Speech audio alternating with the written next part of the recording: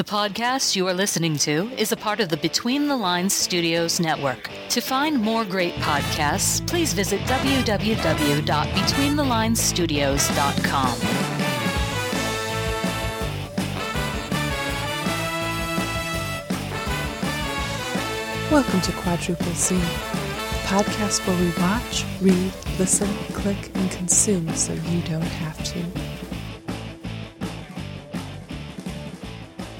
Hi everyone, this is Tab bringing you another episode of Quadruple Z. I am talking today with actor, artist, amazing person Neil Hopkins. You may remember him as Liam, Charlie's brother on Lost, but that is just the tip of his career. He's also appeared in really cool shows like CSI, Criminal Minds, My Name is Earl. He was on Big Love, which is a fan favorite here. He's also got some new projects, which we'll talk about. So welcome to Quadruple Z, Neil. Thanks. Thank you so much for having me. So obviously everybody knows you from Lost, and you started off in the very first season. Did you have any clue that it would become the phenomenon that it is today?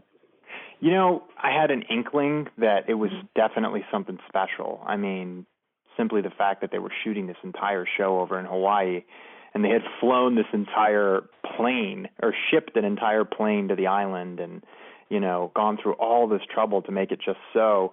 Clearly it was going to be something that people were really getting behind, but its success obviously wasn't a surefire hit. And, you know, as no shows really are nowadays. Yeah. It's like a lot of pilots, you know, they'll hype them up for months, and then they'll last 2 episodes, 3 episodes, and they get canned. So you just never know.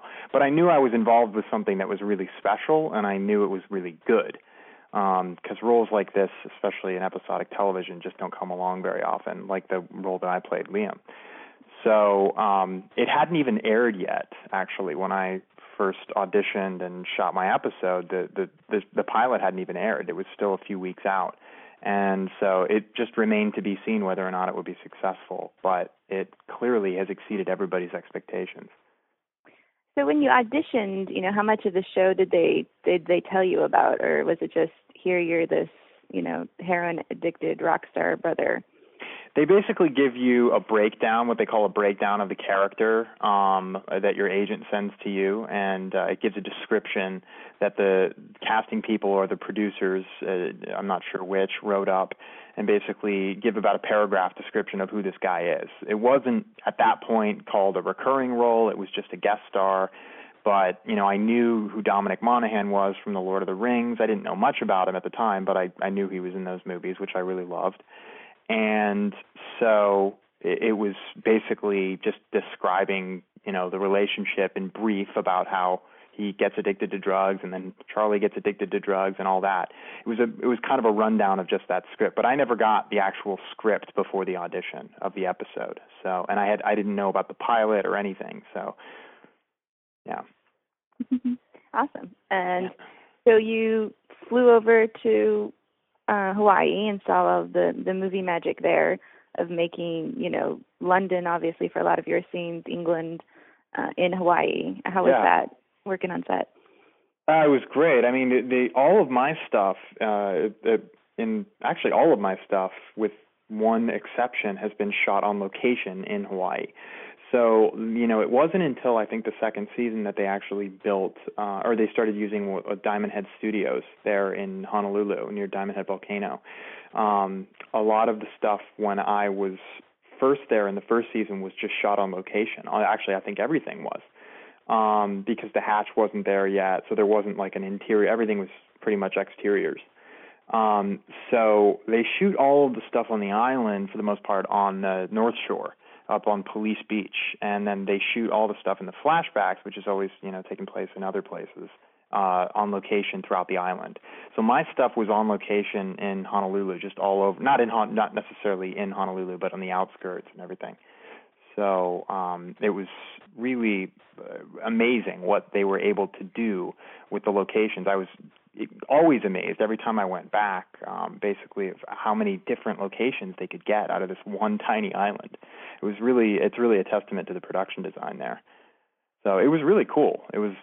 I love stuff like that. I love the faking, locations, one location for another, or putting up a British, underground sign on a Honolulu street corner and making it look like London. It's really a lot of fun getting to do that.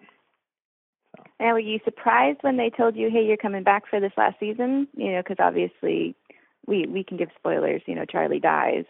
But it's lost, so nobody ever really dies.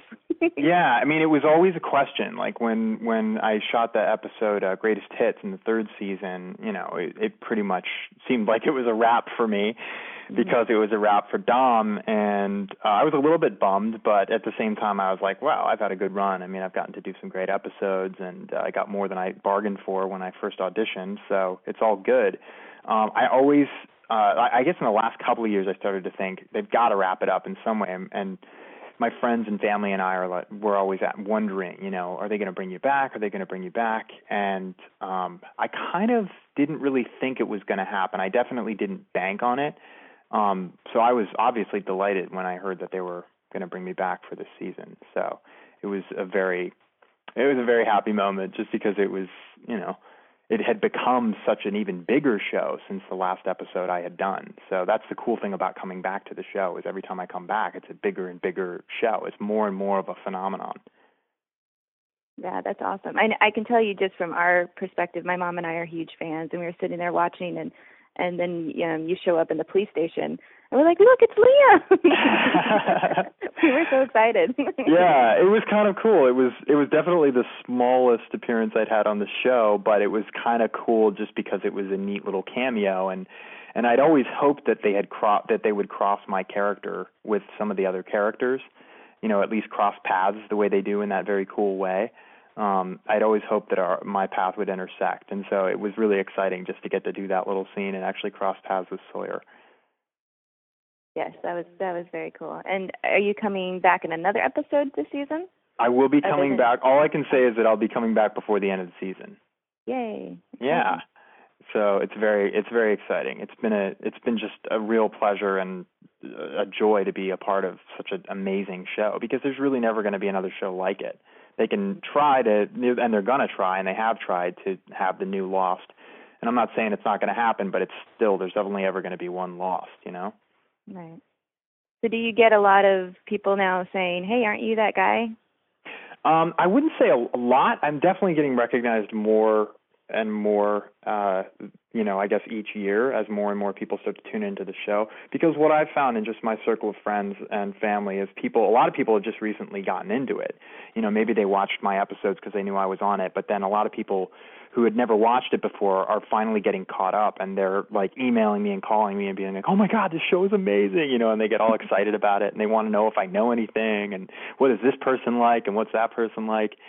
So it's definitely become the phenomenon has snowballed over the years, and in particular the last 2 years, I think. And so I've gotten noticed a little bit more. But the thing is, I don't necessarily look like I look on the show in real life. So sometimes I get a lot of people just staring at me, and looking at me like they think they know me, and then maybe saying, do I know you from somewhere? And so I get a lot of that. But it's funny, at the grocery store, I find, is when I get recognized the most. For whatever reason, that's when the most people approach me and say, hey, aren't you Liam from Lost? So that's always kind of fun, Yeah.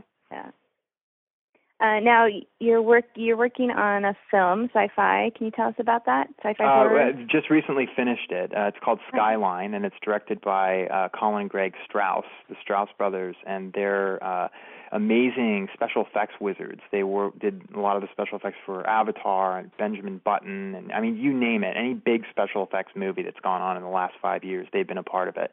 They have 2 special effects houses, and they've made this movie.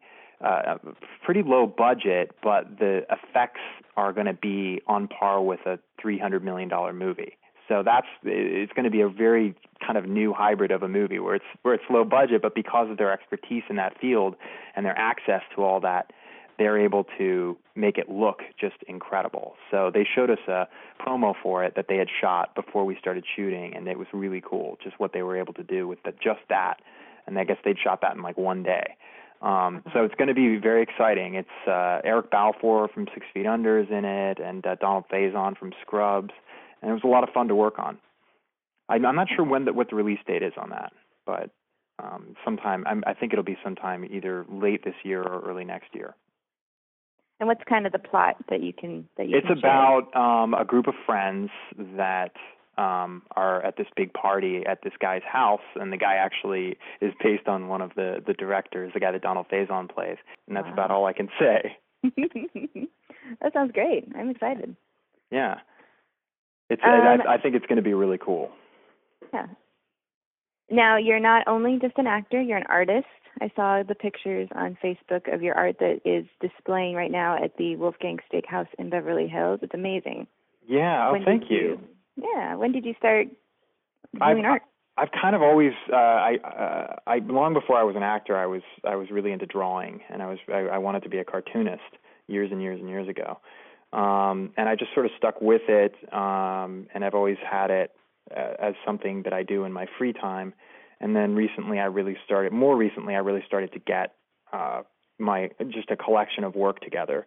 And I had a showing in Venice in November, and then somebody from this restaurant saw my stuff, and they said that they wanted to put it on display there, this steakhouse in Beverly Hills, and so they did that. So I've just gotten a lot more into it. I've been doing a lot more. I've been a lot more productive with it lately. So it's always something I'll have, and hopefully, as my career starts to grow, I'll be able to do it more, and who knows, maybe make a mini career out of that as well.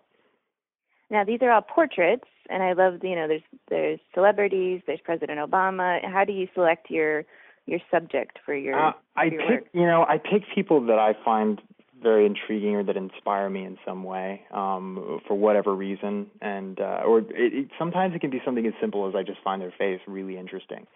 And I really like doing portraits above all else. It's just a lot more interesting to me than doing, say, landscape or abstract art. It's something that I want to see when I go to an art museum. That's what always draws my attention. So, it's kind of whatever sort of jumps out at me, and a lot of times it's people that I really admire, whether they're actors or writers or whatever. And then sometimes I do things like people will commission pieces that they want, and I'll do them for that reason. Fantastic. I really did enjoy them, and I'll have a link in the show notes to your Facebook gallery. Yeah. I love when creative people are very, you often find they're creative in a multitude of ways, and ways that people that are just watching you on TV might miss out on. Yeah, that's one of the cool things about being an actor is you do have some free time to pursue other passions. And oftentimes success in one field can help success in another field. You see that with people like Tony Bennett, who's also a very successful painter as well as a singer. Anthony Quinn was a famous painter, and there's a lot of actors I find who more and more who are artists. And I think that they complement each other well. I don't know I don't know if it's the skill set or if it's a type of different form of portraying something, but it's always kind of gone hand in hand for me. Fantastic. And before we close, is there anything else you'd like to add to the people that should know more about Neil? I do. I do want to. I think, or some people have told me. I guess I should say, some people have told me I do one of the better Christopher Walken impressions around. And there's a video, a couple links on YouTube that you can check out. There's a film called Walk and Talk, and then there's another one called My Big Fat Independent Movie. And I played Christopher Walken. I did my Christopher Walken impersonation in both of those. So people should check those out. The Walk and Talk is a short. It's one of the first things I did when I came to LA, and it's pretty funny. And I play a guy who's so obsessed with Christopher Walken that he can actually only communicate with other people by doing lines from his movies. And that led to my part in My Big Fat Independent Movie, where I play this character called the Lanky Man, who is clearly a spoof of Christopher Walken. So that's something else that I do that's kind of a fun thing to pull out every now and again. Now, have you got to do Christopher Walken for Christopher Walken? No, everybody asks that. I wish. Well, one thing that happened was I sang a version of It's Not Easy Being Green on the closing credits of this film, Walk and Talk. And originally they wanted to get Walken himself to sing it, and they actually they had a connection to his agent, and they sent the short when it was done. When it was finished, they sent it to his agent, and she sent it to him, I guess, and he said, "Well, I'd love to." They asked if he wanted to record the song because they thought it would just be amazing to get Christopher Walken to actually sing the song in the closing credits. But he said that he'd love to do it. He said, "But why don't you just have that guy do it?" Because I had already done it, and he was listening to my version of it. He said because no one would know the difference. So I don't know if that's true or not, but apparently Christopher Walken said that my impression that nobody would know the difference. Wow. I mean, I like to believe that it's true. It might just be something that the director made up to inflate my ego or something, but I like to believe that it's true. And one day I hope I get to work with him. I've always kind of had a dream of like playing his son in a movie or something. Oh, that would be a lot of fun. So if there's any producers and directors out there need their next project, it could be, Neil Hopkins and Christopher Walken. Yeah, hook me up. Well, thank you so much for joining us, and we look forward to seeing more of you on Lost and other places, of course. Thank you so much for having me. It was a real pleasure.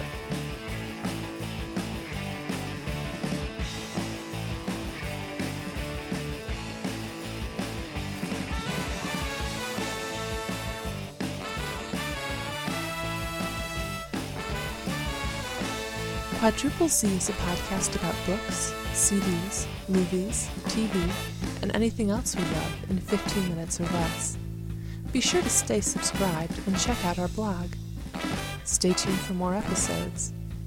If you want to get a hold of us, please send emails to betweenthelinesstudios@gmail.com or visit our website at quadruplec.com and leave a comment. Quadruple Z is released under Creative Commons Attribution, Non-Commercial, No Derivative Work 3.0 United States license.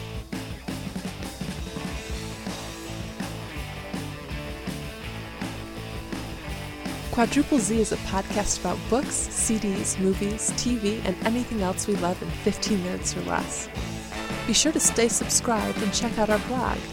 Stay tuned for more episodes. If you want to get a hold of us, please send email to betweenthelinesstudios@gmail.com or visit our website at quadruplec.com and leave a comment. Quadruple Z is released under Creative Commons Attribution, Non-Commercial, No Derivative Work 3.0 United States license.